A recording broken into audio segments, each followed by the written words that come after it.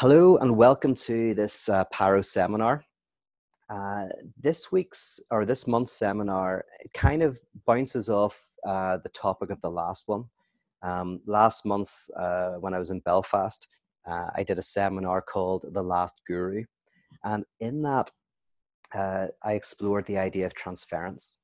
And transference is kind of like the mechanism where we take an early relationship and we put it onto somebody else. And it's not just any old relationship, it's the kind of the most important relationships in our lives. And part of transference involves uh, thinking that somebody out there knows the secrets of our heart. Somebody can give us the answer to the universe. Somebody can kind of make us whole and complete, which is a very early type of relationship, because whenever you're in a family, your mother or maybe your father or whatever, they seem omnipotent. It's like they can read you better than you know yourself. You might just be crying because there is some sort of like explosion in your body that you can't even articulate, and then they seem to be able to answer it. They can read what you need. You're cold, or you're hungry, or you're tired. And so that early relationship can get grafted onto relationships in the present. And it's called the subject supposed to know. So we can be quite uh, inclined towards gurus and quite inclined towards political figures or religious figures who seem to promise not expertise, but something deeper than that. Like they promise to open up the very secrets of the universe. And so in the last seminar, I looked at transference. I looked at how we can often, when one religious or political system lets us down, we can just find another. So one transference system breaks, and we embrace another transference system. But in Paro theology, one of the goals is to actually liquidate transference, which is, I think, a term that Freud used, which basically means helping us to no longer need a guru, no longer need somebody who promises us certainty and satisfaction, primarily because that desire leads to all sorts of problems. So anyway, we looked at that in depth last time. I want to kind of expand on that and kind of look at it in a different way. Today is, we're going to look at some complex terminology, and as you know, these are seminars and they go a little bit deeper than my other stuff, the things that I do maybe on tour and in live events. So we'll start off by looking at some terminology. I'm going to try to define the superego, the ego ideal, and the ideal ego. So these are three terms that are very closely connected. I'm going to define what they mean. And then I'm going to apply it to theology and to the notion of conversion. And then from there, I'm going to connect it to David Brent and The Office and his mockumentary, Life on the Road. I don't know if any of you have got to see it yet. It's very, very, very good. And then finally, just finish off with some thoughts on the idea of gargoyles. So anyway, let's start off with some theoretical definitions. Okay, we'll start with what's called the ideal ego. These were three terms, by the way, that Freud used, and they were kind of interchangeable. It's hard to know whether Freud was just using them in an interchangeable way or whether he was meaning like three distinct things. But there was enough in his work to gradually make them into three distinct and interrelated concepts. And they are very difficult to understand. The person who I think explains them best is Zizek in a book called The Sublime Object of Ideology. But they're hard concepts, so I'm going to try to kind of break them down. The ideal ego is simply a term for the ideals that we create when we are infants and when we are very young, that we want to aspire to. So at a very young age, we experience the world as chaotic and our bodies don't do what we want. And so between the ages of 6 months and 18 months, this is called the mirror phase. This is a time when we begin to construct an ideal of, the type of person we would like to be. Because that we can't be, because our bodies won't let us, because we are completely dependent on our family. Now, this ideal ego it's called the imaginary. It's something that you imagine. It's partially constructed through an interaction with our caregivers. So what we're trying to do, and I explored this in the last seminar, is we're always trying to work out, how can I be desirable to the one that I desire? To those people, my father and my mother, what ideal do they want me to live up to? How do they want me to be in the world?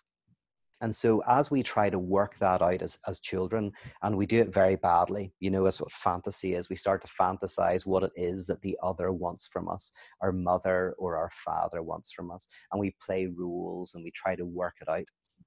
And that becomes the raw material for this kind of ideal that will, to a greater or lesser extent, kind of be with us for the rest of our lives. It's how we kind of begin to understand ourselves in the world. Now, the problem is, of course, our parents have multiple feelings about us. So the ideal is not always good. Like, our parents might want us to be strong and beautiful and courageous, but also our parents might resent us for some reason. Maybe they didn't want a child, or maybe they're jealous of the chance that their child has that they didn't have. And so, our motives and our desires are ambivalent, and they're difficult to work out. And so the ideal that we create isn't some, often like a superhero type thing. Often we start to idealize a very flawed type of character that somehow we think represents what our primary caregiver would want us to be. And so, in a sense, whenever we have fantasies about who we would like to be and what we would like to be, um, there's always somebody watching that fantasy. There's always somebody we're having the fantasy for. If I want to be like John Wayne, my mum loved John Wayne when she was young, and there's a big picture of John Wayne in the bathroom still. We're not American or anything. I don't know why John Wayne had such an appeal to her. And it's ironic because she's now like so into kind of Native American stuff, and she's here in LA at the moment, so I'm going to have to bring her to some kind of Native American museums and things like that. But anyway, she liked this John Wayne character. What was I saying about that? Why was I saying that? Oh yeah, well, this is her kind of a kind of ideal image. Oh yeah, but it's not always. It's not always like a perfect image. So say my mum likes that and I see that John Wayne character when I'm a kid, and something in that character I start to try to embody, because that's the desire of the other's desire. But also I might see um, weak characters or broken characters also, as characters that my mother desires or likes. And so a good example of this is Batman. Batman is an ideal figure. He's strong, he's courageous, he fights enemies, he stands for the good, all of this stuff, right? But Batman really takes on a stronger identification for people whenever you see his weaknesses. So I don't know much about Batman, but I think like in the early days, it was kind of, yeah, his family were killed, his mother and father were killed, and he wants to seek revenge, and he wants to make Gotham a better place. Fair dues. But in the movies, what happens is you actually get a Batman who is deeply flawed, who is actually not dealing with the death of his parents, who is depressed, who can't have a relationship. Who, in one sense, his strength is a sublimated weakness. His inability to cope with the past means that he acts out in this violent way. So you get a much more interesting kind of image of Batman, but also one that you can identify with more, because it's not just some perfect figure Like Superman was always more difficult to identify with. But even with that character now, they're trying to bring in defects, imperfections in the character, because it's actually the imperfections that allow us to sometimes connect with that character. So that's what the ideal ego is. It is the kind of character and the figure that we want to be, that we want to live up to. And to be a human being is to live between your ideal and what you are in your everyday life. So sometimes you feel that you live up to your ideal and more than others. Sometimes you think you look great and you're out and you're popular and things are working and you feel you're really living into something.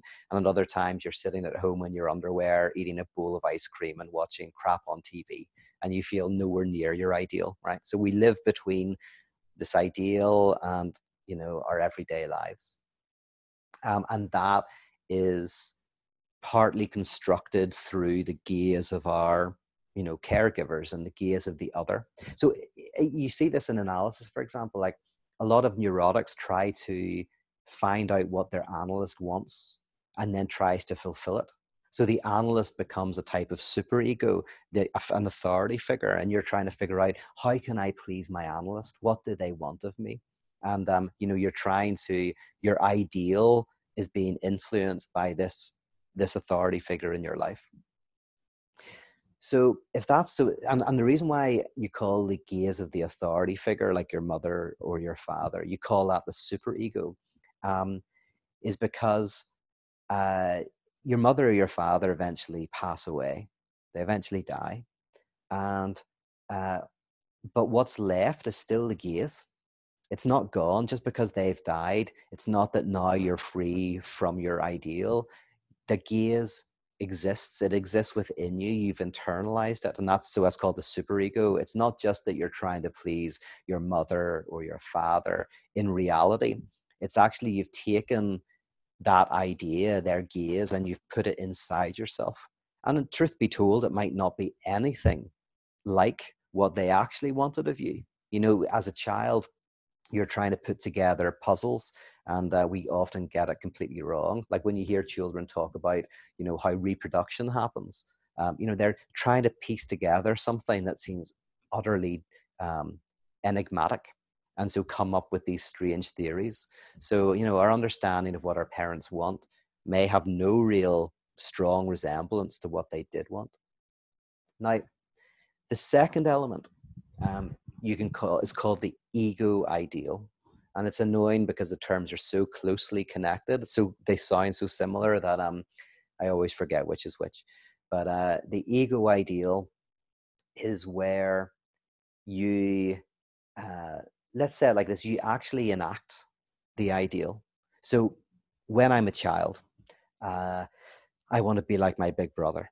And I have a big brother. He's 8 years older than me, and of course, like any young boy, I'm idealizing him. He's a cool guy, and he was like, when he was a teenager, he had a motorcycle. He hung out with this gang, and they always hung out at this chip shop outside, place called Ken's, and I would walk along and I would see them all with their motorbikes and their leather jackets, listening to AC/DC, and I was like, oh wow, this is really cool. So that was kind of my ideal. I'm like, I can't be that, I can't do that. So symbolically, that's not or in the imaginary level, that's what I want to be. And then when I become a teenager, I can actually identify more fully with that image. So I can actually try to be it myself in some sort of way, listen to that music, maybe get a motorcycle myself. I never did that, but I can try to, more fully identify with that ideal. And when this happens, uh, something interesting can occur, right? This is an interesting thing, basically, where when you're able to actually, as an adolescent, become these ideals, to inhabit them, sometimes what happens is you realize that they're not as good as you imagined, right? So as I become my brother, I also realize that being my brother is no easier than anything else. He is got his problems, his issues, and all of that. So you identify with the ideal, but then you from that location, you realize, oh, this isn't that great, right? Now, this can lead you to create another ideal. So then you look for some other ideal and some other perfection, right? So you move from one thing to another. Or what you can do is you can go, oh, right, well, this is the way I want to be, right? This is what I've always aspired to, and in some ways now I'm living into it. It's not really that great, but I've got to get on with life, and it's all right. And so that moment of identification is a failure. It's like, oh, this isn't that fantastic, but then it leads to a success, which is you're free from that ideal, and you go, oh, you know what, life is just difficult. There's no ideal that's going to fix everything. There's no ideal person that I could be that will make everything magically better. I have to live with the difficulties and the fragmented life that I live, and with anxiety and all of that. And so you can become much more comfortable in your own skin, and you begin to inhabit your ideals and begin to change them from the inside. So in other words, instead of always being driven by them, always being like enslaved by them, you now inhabit it, break it open from within, and kind of like are in a sense weirdly freed from it. So that's those three terms: the ideal ego, which is the ideal we create that we would like to be. Then there's the ego ideal, which is in a sense when we finally embody that, we take it on symbolically, we begin to enact that ideal, and in that experience can realize that that ideal is no better than any other way of living. It's got its own problems and its own issues. And then the superego, as I say, is that gaze that is kind of like we're trying to please. um, so why am I telling you all of this? What's important about that? Well, one of the reasons why I find that theoretical frame important is I think it really helps us to understand the central event of Christianity and what conversion means. Because in a sense, God is the ideal for society and for individuals. God is the ultimate, the absolute. And so in a religious sense, people want to be like God. That's the idea, is that you have an ideal of what God is through Christ, for example, if you're a Christian. You have this ideal, and you're trying to kind of live up to that. And that ideal is kind of partially constructed by the institution that you grew up within, right? So that's the superego, in a sense, is your construction of the ideal God is influenced by and molded by the institutions that you inhabit. And that's why the ideal of God isn't just a strong God. There are also childish elements. There are also, God can be jealous. God can act in very childlike ways, as well as these strong things: omnipotence, omniscience, omnipresence. So just like Batman, you can have like a very strong image, but you also, within that image, you have very weak elements. And you see that, of course, within the popular understandings of God. That strength, but also sometimes God acting like a child. Um, so God is the ideal that our ego attempts to replicate. We try to be like God. We try, and even if we're kind of backsliding or we're fighting against God, that ideal remains. We have this ideal, and we're either trying to get to it, we're trying to get rid of it, we're where we feel a gap between ourselves and that ideal. And a lot of religion takes place in that way. And the religious understanding of conversion is kind of like the wanting to be like God. So within popular religion, the idea of conversion is you enter into a space where you go like, I want to be like God. I want to become like God.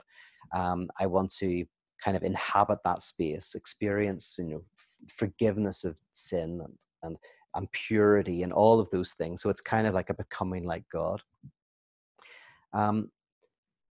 But within pyrotheology, conversion doesn't happen there.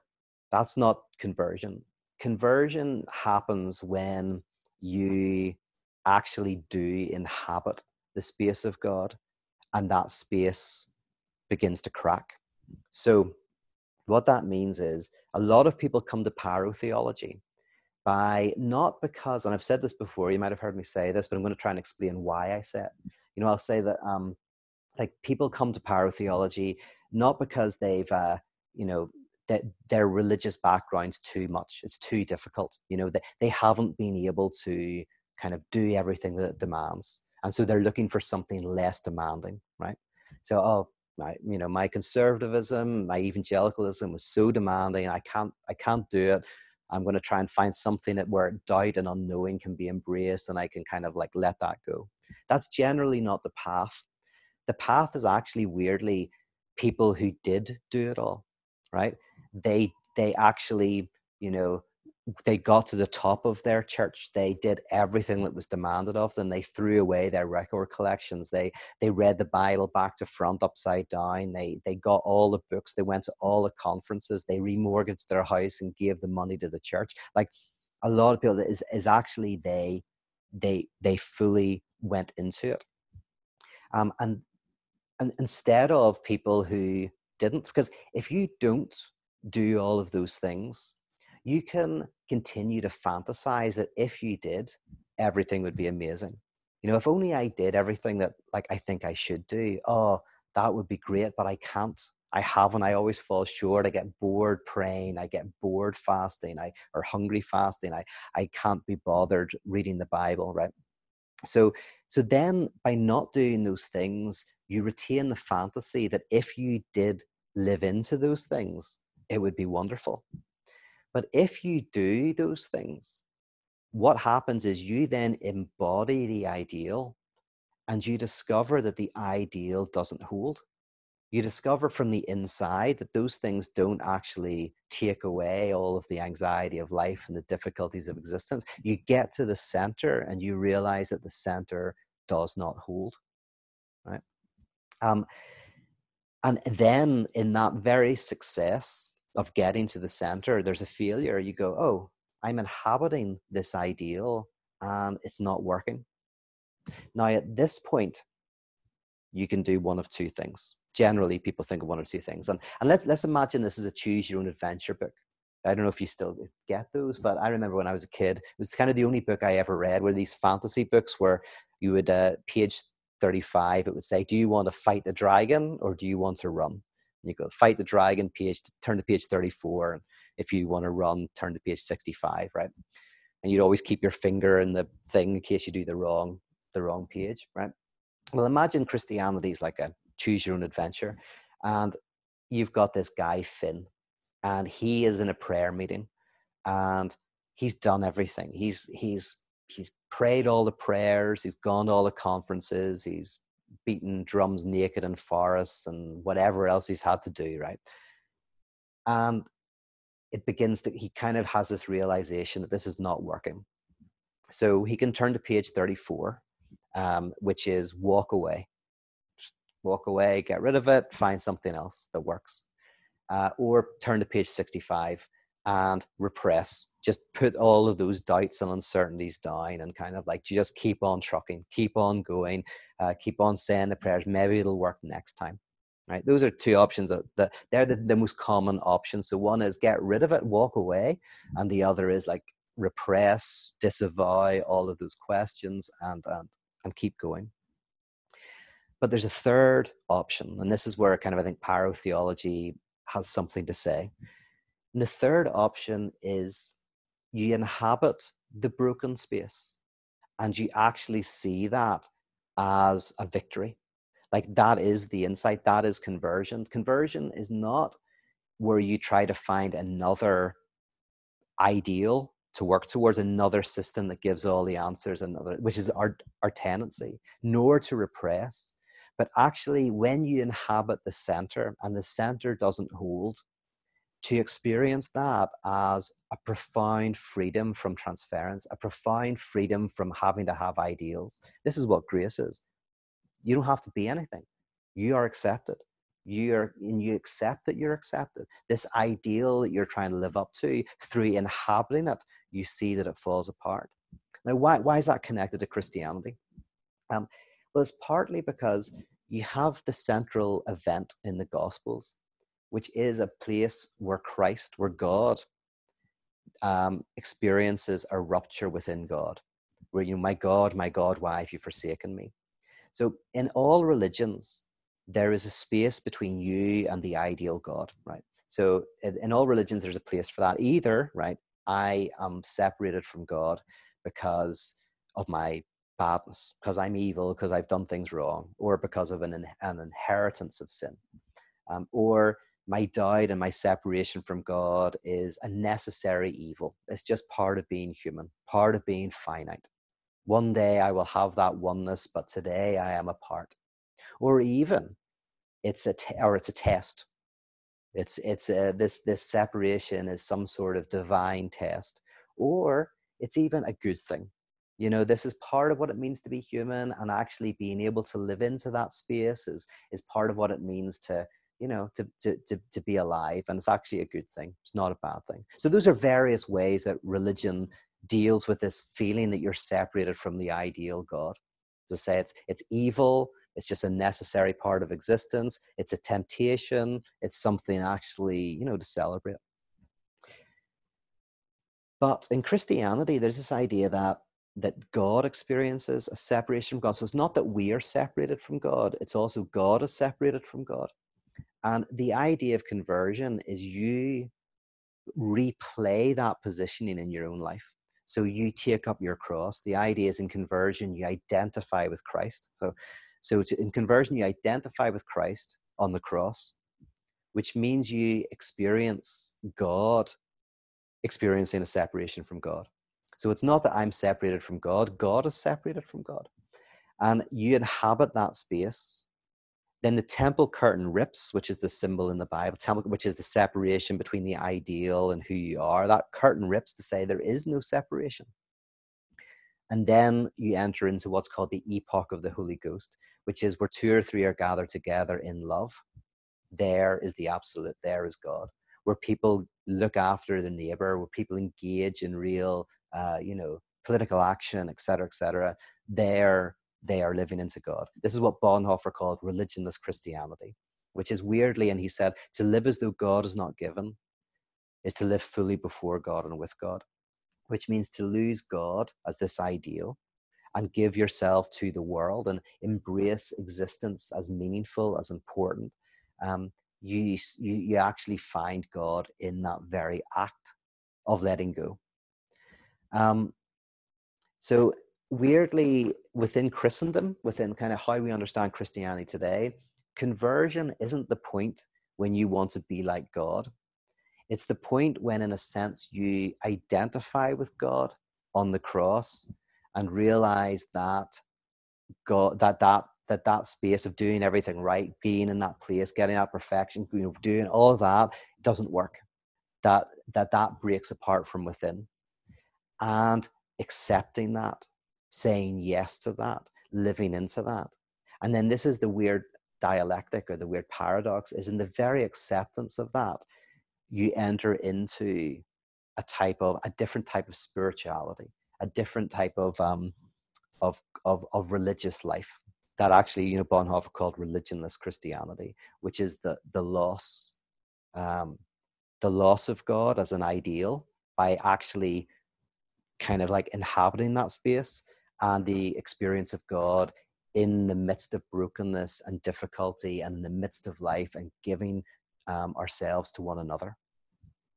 Now, I want to use the office as a way of kind of teasing out what this looks like. And then please, if you've got questions, type them out. And I'll try to address some of them. So The Office, which is Ricky Gervais's kind of breakout series. And there's an American version. I think it's probably much bigger than the UK version. I've never seen it. I've seen a couple of episodes, but culturally it's not the same. So I've watched the UK. But the UK Office is, there's 2 seasons and then a third season, which is just 2 episodes. So there's really only 12 episodes, I think, in the first 2 seasons, 6 in each, and then 2 additional ones. And it charts the life of this guy called David Brent. It's a mockumentary, so it's set up like it's a documentary. And he's a guy he's middle-aged, he's a bit overweight, he's insecure, he's not happy with his life, but he denies all of this. He tries to pretend that he's a Renaissance man, he's a philosopher, he's clever, all his employees love him. He's always trying to like win their respect, win their admiration. He thinks that he's the funny guy, he's trying to get them to laugh with him. Uh, but the whole series is like every kind of episode is just how embarrassing he is. And it's very subtle. It's a very subtle character because it's not that David Brent is unaware that he's ridiculous. It's not that Brent is unaware that he is kind of like a figure of ridicule. He knows it. You can see it in his symptoms and his twitches and the way that he looks and his little glance that he's actually deeply insecure. But if he fully realized it, it wouldn't be a comedy. If he just realized he was an idiot, then it wouldn't be funny. It would be like you'd relate to him. So he sees it. He knows he's an idiot, but he doesn't admit it. And it comes out in symptoms. At the other level, if he fully admitted he was an idiot, it wouldn't be funny. And if he fully didn't know he was an idiot, it wouldn't be funny. You'd just be waiting for the punchline. The punchline is when he realizes, when he knows, but he doesn't know that he knows. He knows, but he denies the knowledge. He represses it. And that's the funny bit. That's the humor. It's like, this guy's such an idiot. He kind of knows he's an idiot, but he refuses to acknowledge it. And so we see the same kind of things repeated in every episode where he does something kind of embarrassing. And in a sense, he's a narcissist. And narcissism has a very bad name. It seems to be the one kind of mental issue that people feel justified in saying bad things about. But for a lot of classical narcissism, it's somebody who deeply hates themselves, somebody who is deeply insecure, doesn't know their place in the world. And so they're narcissistic acting out there. They're kind of thinking that they're brilliant, they're smart, they're amazing. It's just a thin uh, uh, mask beneath which is deep insecurity. And you can see it. And so David Brent has that. He thinks he's amazing, brilliant, fantastic, the world loves him, but that he doesn't really think that. You can see it in him. Now the series charts his kind of like coming to realize, coming to know what he knows, coming to actually acknowledge that he's an idiot. It happens beautifully in actually the two episodes for Christmas, the season 3, where it's after the original Office, and they're charting what he's doing afterwards. He's not working for the company anymore, and he's this Z-list celebrity who goes to these nightclubs, and he just realizes that people are laughing at him, that he's actually a figure of ridicule. And he doesn't have a girlfriend, and he's trying to get a girlfriend to bring her to the office party because he wants to show off that he's got a girlfriend, and very childish kind of stuff. And he joins a dating agency, and the first 2 girls don't work out at all. And then at the office party, the 3rd date arrives, and she's really cool, and it's very beautiful and very moving because he goes into the party with her, and he's acting like he usually does, like he's trying to be the man, try to make everybody love him. But then he has this honest conversation with his date where he's just like, I'm just not that happy. I haven't done anything with my life, and people are laughing at me, and I'm a figure of ridicule. And he says to her, I go to these nightclubs as a celebrity, but I'm just there for them to laugh at me. And she's like, well, more fool them. She says, you're getting paid to do it. You go in, wave for half an hour, and then take the money and run. So good on you. He's like, oh yeah, no thanks. And she basically creates this space of grace where he's really able to be honest with himself about his weaknesses, his insecurities, and his struggles. And as that happens, he becomes less of a comic figure that we laugh at, like a Laurel and Hardy figure. And he becomes more a figure that we can admire and come to love. And so, the series ends with that. But then a number of years later, they came out with this one-off film called David Brent, Life on the Road. You can get it on Netflix, I think.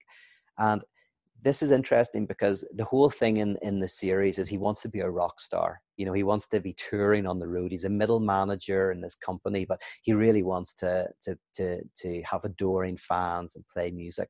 So he does that. He sets up a band. He spends the little money he has to get some session musicians in, and they go on a big tour. And again, it's the similar thing. It's like embarrassing. The musicians don't like him. That nobody turns up for the gigs. It's just a car crash, absolute car crash. And he's trying to deny it. He's trying to pretend that everything is great. And again, it's just a veil. You know, you can see through it. You can tell that he's like deeply depressed. Um, but near the end of the film, again, and I think in a stronger way, he begins to realize and be honest about his failure, and that he's not some big rock star, some talented person. He's just this regular guy. And as he begins to open that up, and he's able to do that partly because some of the people around him are again gracious to him, like that woman. Um, he's able to acknowledge his weakness, and he becomes this likable character. And so at the end, you know, even the session musicians go, you know what, good on him. He's a good guy. You know, he tried his best, and you know he's a bit weird and all of that, but you know he's a nice person. It's a very moving thing, actually. And then he goes back to this other office he's working in, and he finally sees there's this woman there who has always liked him, and they go off together. Now, what is happening there is, in a sense, I think Life on the Road is a good example that of him inhabiting his ideal of being a rock star and musician, of actually being that, spending all his money, inhabiting that role, giving up everything to do it. And then in inhabiting that role, realizing how difficult it is and how it doesn't, you know, satisfy. Now, of course, you could have had it being a success, um, and you could have still done the same thing, but of course it's a complete failure because that's kind of funnier. But still, he kind of, yeah, he inhabits his ideal. He finally gets there. He realizes that it doesn't hold, and then in that realization, he becomes much more human character, and he's able to go off with this woman, probably start a relationship, and be a lot happier. Right?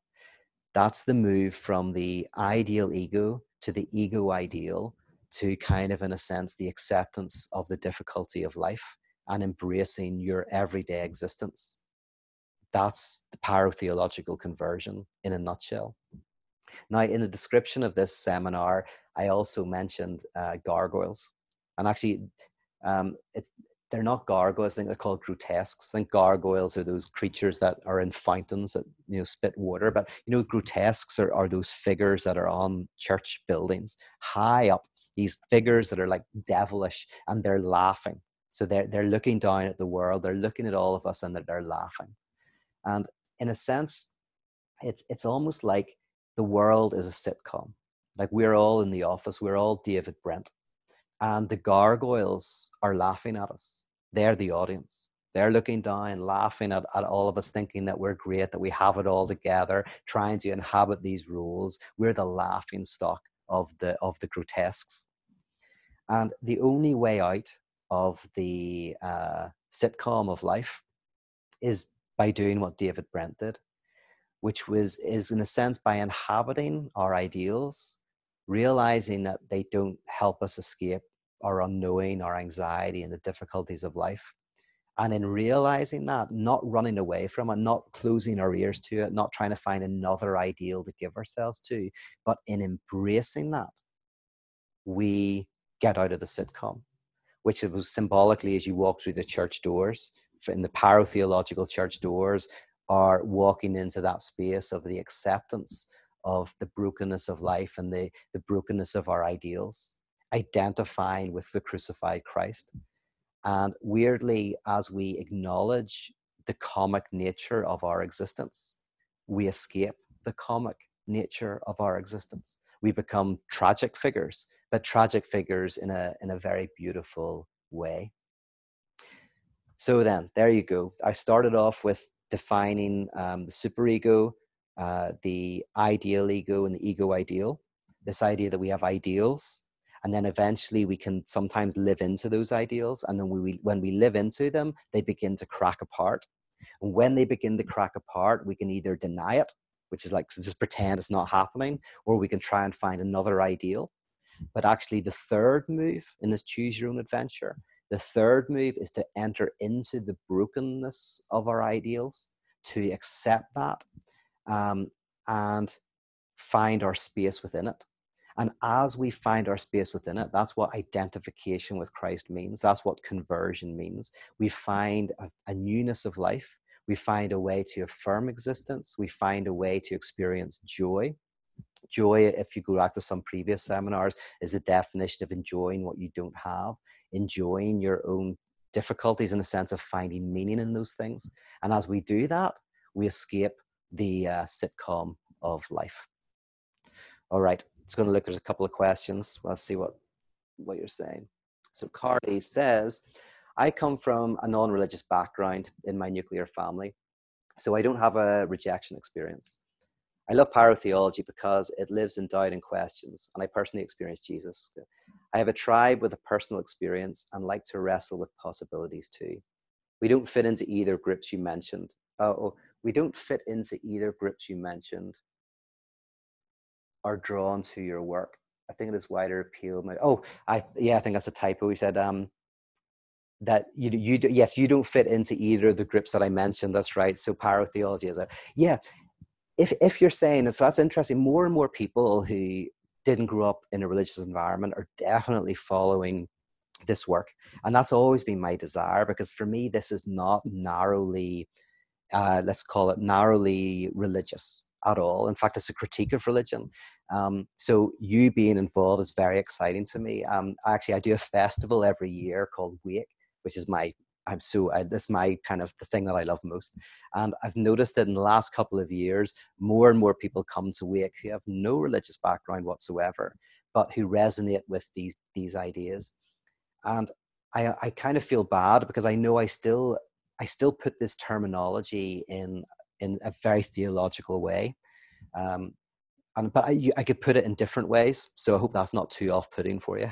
But yeah, because here's the thing for me is like, whether someone grows up like in a religious environment or not, there are different ideals that we are enslaved to.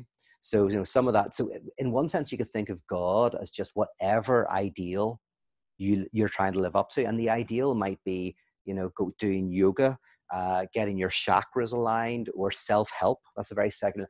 So a lot of secular people, like they are enslaved by self-help. So there's an ideal of the type of person they should be, and they're trying to get to that type of thing.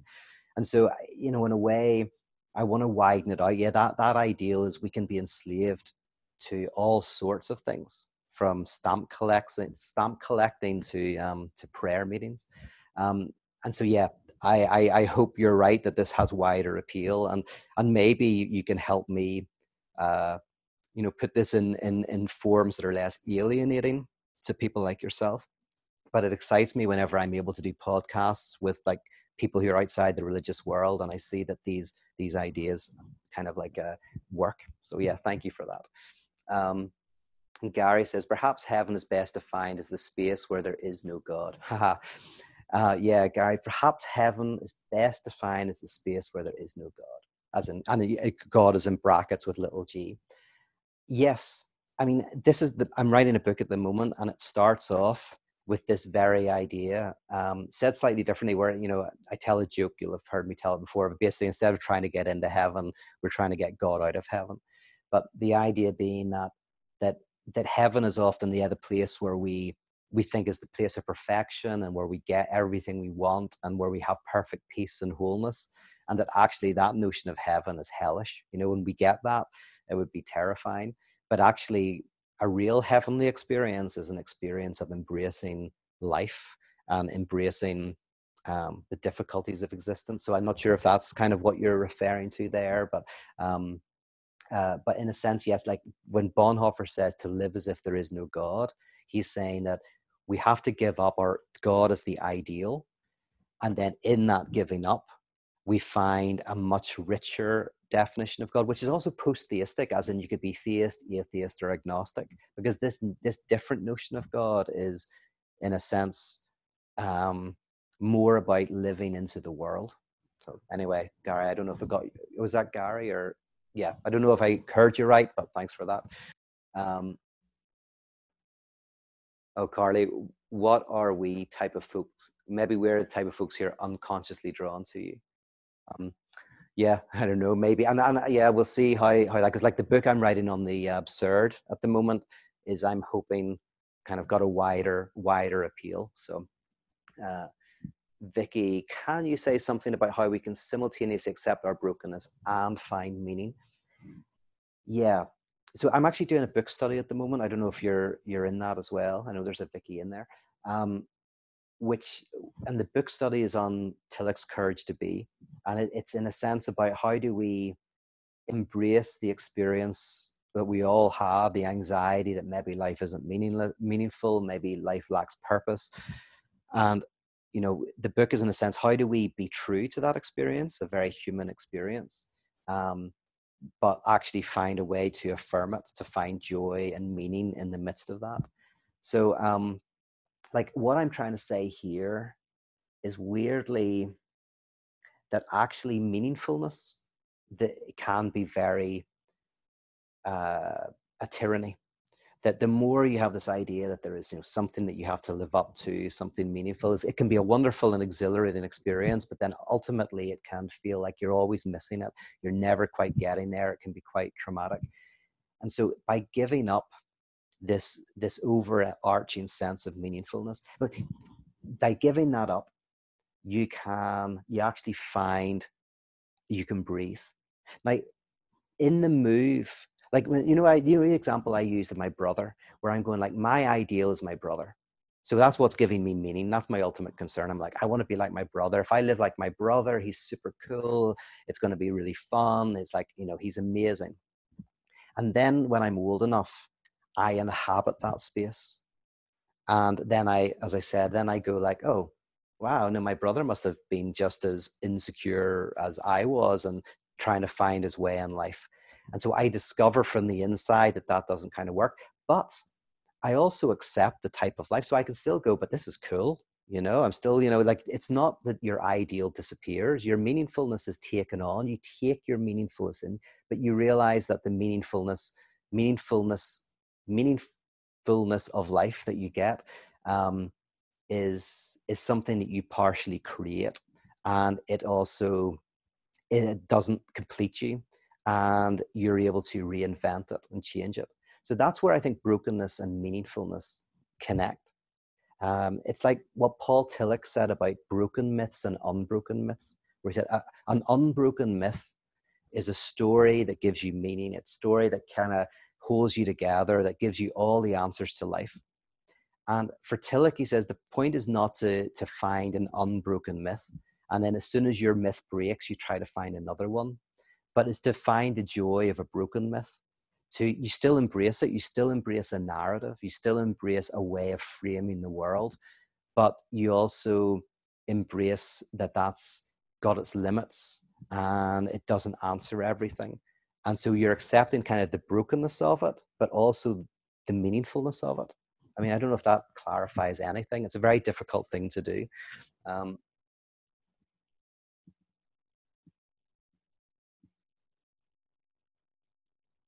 let's see, there's one more card saying you're not alienating.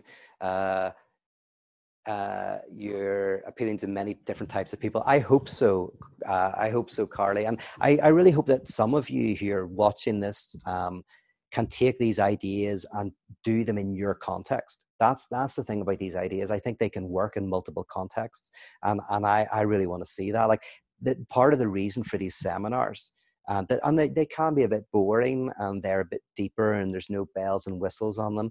But it's actually over the course of a year or maybe a few years, as we do these things together, and you feel much more comfortable with these concepts, you can bring them into your environments and do something with them. I think the first time somebody hears some of these ideas, maybe they're personally helpful, but it's very hard to then take them and go, well, how do I apply them in my community, in my family, in my context?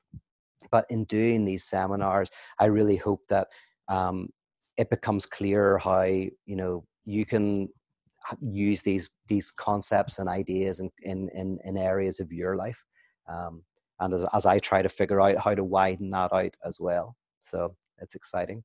Now listen, thank you very much. That's about an hour. I really appreciate it. I'm not sure what I'm going to do for the next seminar, but I've got a few ideas, and I'm going to try to keep building on this trajectory. So I hope you got something out of this. Please continue the conversation on Facebook, the Facebook group, and I'll talk to you again soon. Take care. Bye-bye.